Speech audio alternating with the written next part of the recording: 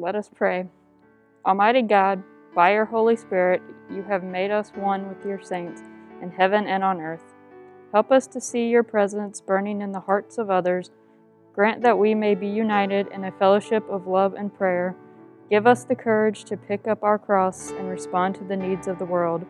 Give us the stamina to follow you, to be your hands and heart in the world. Enable us to witness to your grace and mercy. Amen.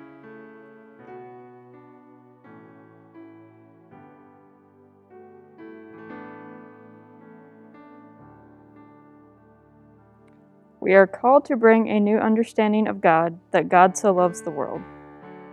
We are the salt of the earth. We are called to bring a new hope in God, that God gives us new life. We are the light of the world. We are called to follow the commandments and the law. The law of God is to love God and to love one another. Come, let us be the salt of the earth, the light of the world. Come, let us love one another with the love of God.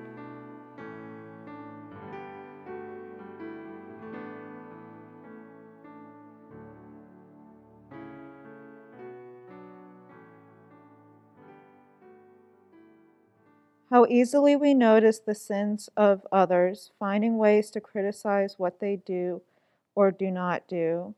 How much harder it is to believe that we are sinners needing to repent of habits that separate us from God and sent us against our neighbors who are different from us. Let us join our voices together in confessing our sins to God and one another. Loving and merciful one, we thank you for the community in which you have placed us, for the brothers and sisters and siblings with whom we walk this journey. Yet we confess that we fail to love as you love. We push aside those whom we believe are the least in your kingdom.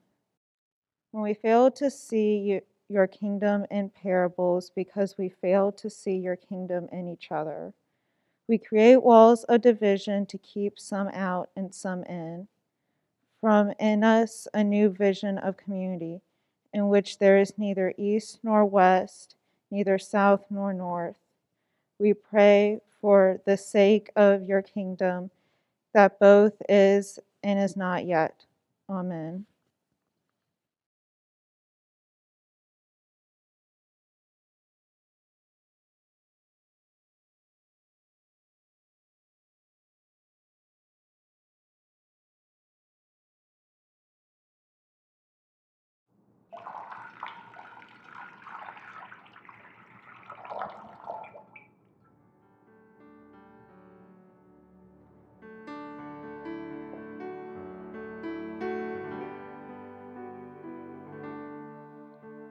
Friends, siblings, God seeks the lost sheep and feeds them with justice. Forgiven and freed, turn then and live fully in Christ our Lord. The peace of Christ be with you and flow through you.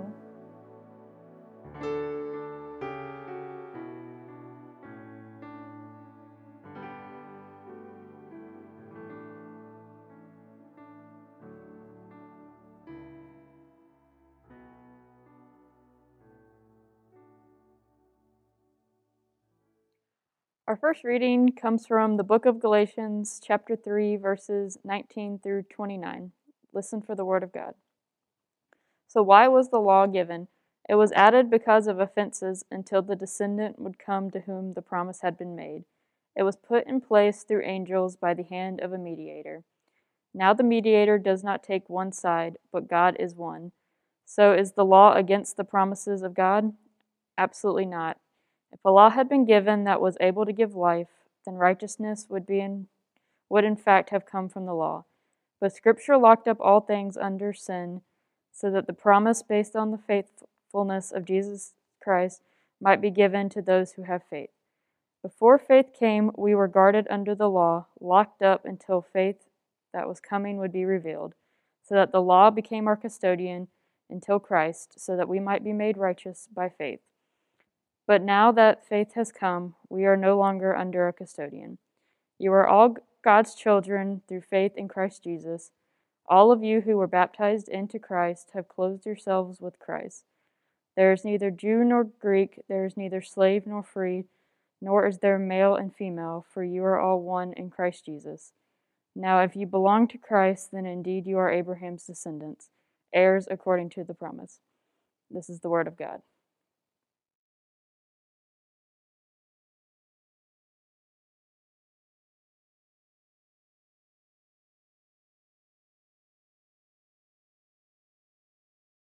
Friends, hear now the words from the Gospel of Luke.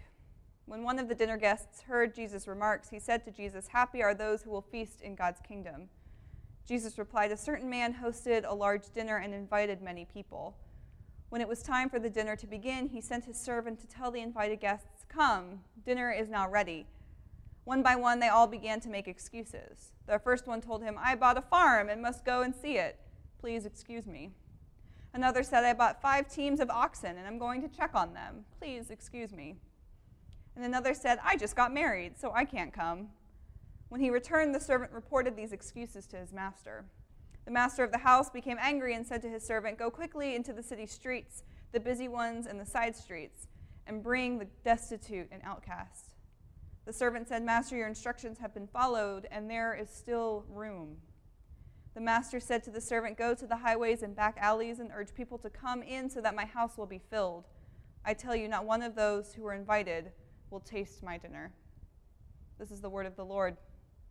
Thanks be to God. At the height of 45's campaign to build a wall, I remember seeing a photo of people standing on the remains of the Berlin Wall in Germany with the caption, "Walls divide." A critique, of course, on the sociological, moral, and psychological landscape of what constructing such a feature looks like. I've told you stories in previous sermons, for those who were here last year, about my time spent at the US-Mexico border, partaking in communion that crosses all borders, about the body and blood of Christ that can no longer be physically or legally passed through the wall to the other side because it is considered contraband. Standing in the presence of such a massive structure changes the conversation, though you definitely don't need to be there and see it to understand its implication. I think the critique from Germany is poignantly, in my opinion, right. Even at its fundamental core, political commentary aside, walls are unnatural divisions between groups of things. Even a fenced-in yard, which might just be used to keep the dog from running into the street, creates this hyper-individualistic differentiation between what is mine and what is yours, what belongs inside or needs to remain outside. Of course, walls aren't inherently a positive or negative thing. A house, an apartment, an office building, a church building are all made of walls, and I'm not about to preach a sermon about taking a sledgehammer to them, though that would be a really great stress relief. For example, we know that human existence is embodied existence. The first borders we know, the first walls we know, are the walls of our own skin, our own mind. We can't experience living outside of those walls, and they are walls of protection, walls that literally give us shape and form. But what I have found in most cases, in the physical and metaphorical walls by which I am surrounded, is that these walls come with a nice message of security, safety, homogeny, and status quo. Depending on who built them, who has the power and the infrastructure to build them, those sentiments could be felt on either side of the wall.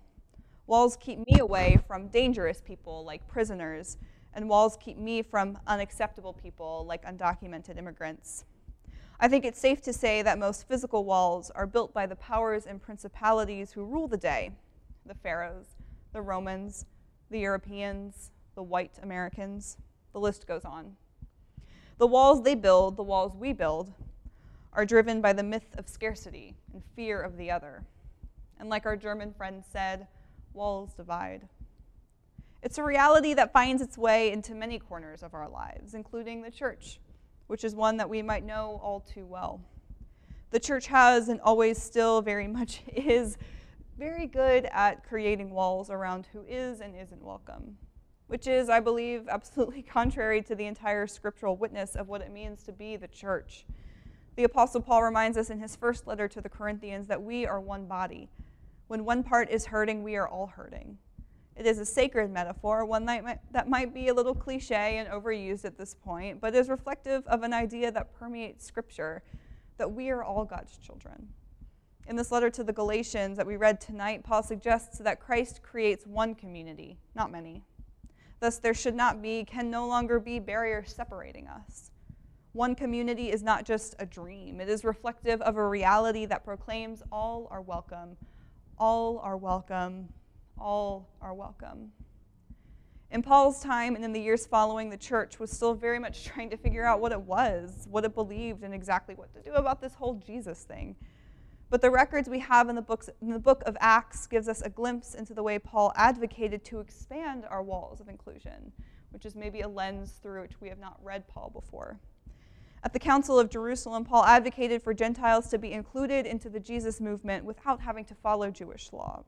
Paul was not saying that the law had become obsolete. He was still very much Jewish and followed the law, practiced the law, but that Christ is the one who has redefined who is included in the people of God and has made possible the gift of Abraham's blessing to non-Jews. And yet people were going around and telling these Gentiles that they had to be circumcised. This is where we meet Paul in the book of Galatians. Again, this is not a critique of the practice. It had just already been decided that Gentiles who were joining the Jesus movement didn't need to be under Torah law. We don't need to be creating new boundaries when those have already been torn down for us. There is neither Jew nor Greek, neither slave nor free, nor is there male and female. You are all one because Christ has brought you all in. Just a quick aside, I really like how the CEB translate the last part. There isn't male and female. It suggests that maybe there's more than that there's a lot in between. I like where it's going. Anyway, here we can imagine a community in which differences don't vanish. Division and diversity are two different things, but barriers in the sense of inferiority and superiority are destroyed. Paul suggests that the Jewish followers of Jesus are not superior. They are equal to their Greek counterparts. The expectation of how we live and move and have our being in the world as we are connected to other humans in this thing called the body of Christ requires that we tear down our walls. Because if we are using walls of superiority and inferiority to keep the status quo, we are not only oppressing others, we are also locking ourselves into cycles of oppression. The fellowship that Paul envisions for the kingdom of God is one that can only really occur when we are all free and liberated from the bonds of oppression. Let me just say, too, and I'm saying this as much to myself as I am to the internet, that this needs to be an always thing, not just a just in church thing. We read one of Jesus' parables tonight that appears in Luke and Matthew and critiques formal banqueting rules of antiquity. Ancient Palestine was ruled by a culture of honor and shame, and where your status could be moved up or down depending on how you play your cards. If an influential person or someone trying to gain influence was going to throw a dinner party, which is never a haphazard affair, always meticulously planned, you would want to invite the finest and most powerful people. That is just the expectation. And when we read the story, we should know that it is really rude for the invited guests to have backed out at the last minute. The system as it exists places shame on everyone. But what if we listen to Jesus as he turns the system on its head? What if we abandon the system entirely? What if we invited the people who don't usually get invited? What if we invited random people who we've met on the streets? What if we invite people who are not giving us anything back, the dangerous, the unaccepted, and still we get there and there is more room. There is always more room. One commentary I read suggested that in this model, insiders are out and outsiders are in. It's catchy, but I think it does a disservice to what is at stake. If we just eliminate the labels of insider and outsider and switch it to all, what might happen to us, the church, and the world then when all are welcomed and all are loved? It seems so straightforward, and yet we've made it so difficult. I have this quasi-theory that I can't really prove, nor do I have the credentials to prove, that countries that have to erect a giant wall can't be doing so well. What fear of the other, what defensiveness, what stereotypes, what perceived lack of abundance must you have that this becomes a priority? I realize I'm asking a really simple question to a very complex set of issues, but also have we built it up to complexity to avoid dealing with the pretty simple truth that prejudice and an inability to reconcile our violent history have led us here? I don't know whether I'm talking about the state of the world or the state of the church anymore, but I do believe that walls separating insider and outsider break the heart of God. When we put exceptions on who is worthy and who is loved, and like the word we use all the time, who is loved radically, justly, fully, we have to be missing something. I know we don't get it right all the time, but I am consistently grateful to be part of a community of people at the PSC who live fully into tearing down walls that the church has traditionally put up, who think creatively into what it means to be the body of Christ, who proclaim to the world that we are a place where all are welcome. And just to be clear, when I say all, I do mean you. You who are created and loved by God for all who you are, you have a place here. You and your neighbors, and there is still going to be more room. You are welcome here, to the banquet, to the body of Christ, because Christ has made it so. So let us live into this abundance, knowing that Christ has torn down the walls for us. Let us tear down the walls that we have created, so all are welcome. Always. No exceptions.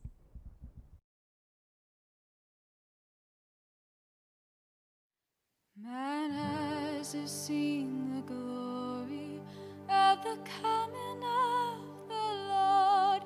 You are speaking truth to power. You are laying down our swords. We're planting every vineyard till a brand new wine is poured. Your peace will make us one. I have seen you in our home fires, burning with a quiet light. You are mothering and feeding in the wee hours of the night. Your gentle love is patient. You will never fade or tire. Your peace will make us one. Glory, glory, hallelujah. Glory, glory, hallelujah. Glory, glory, hallelujah. Your peace will make us one.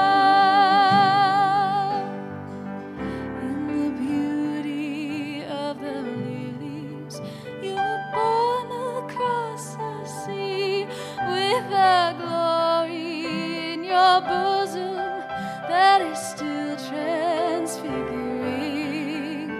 Dismay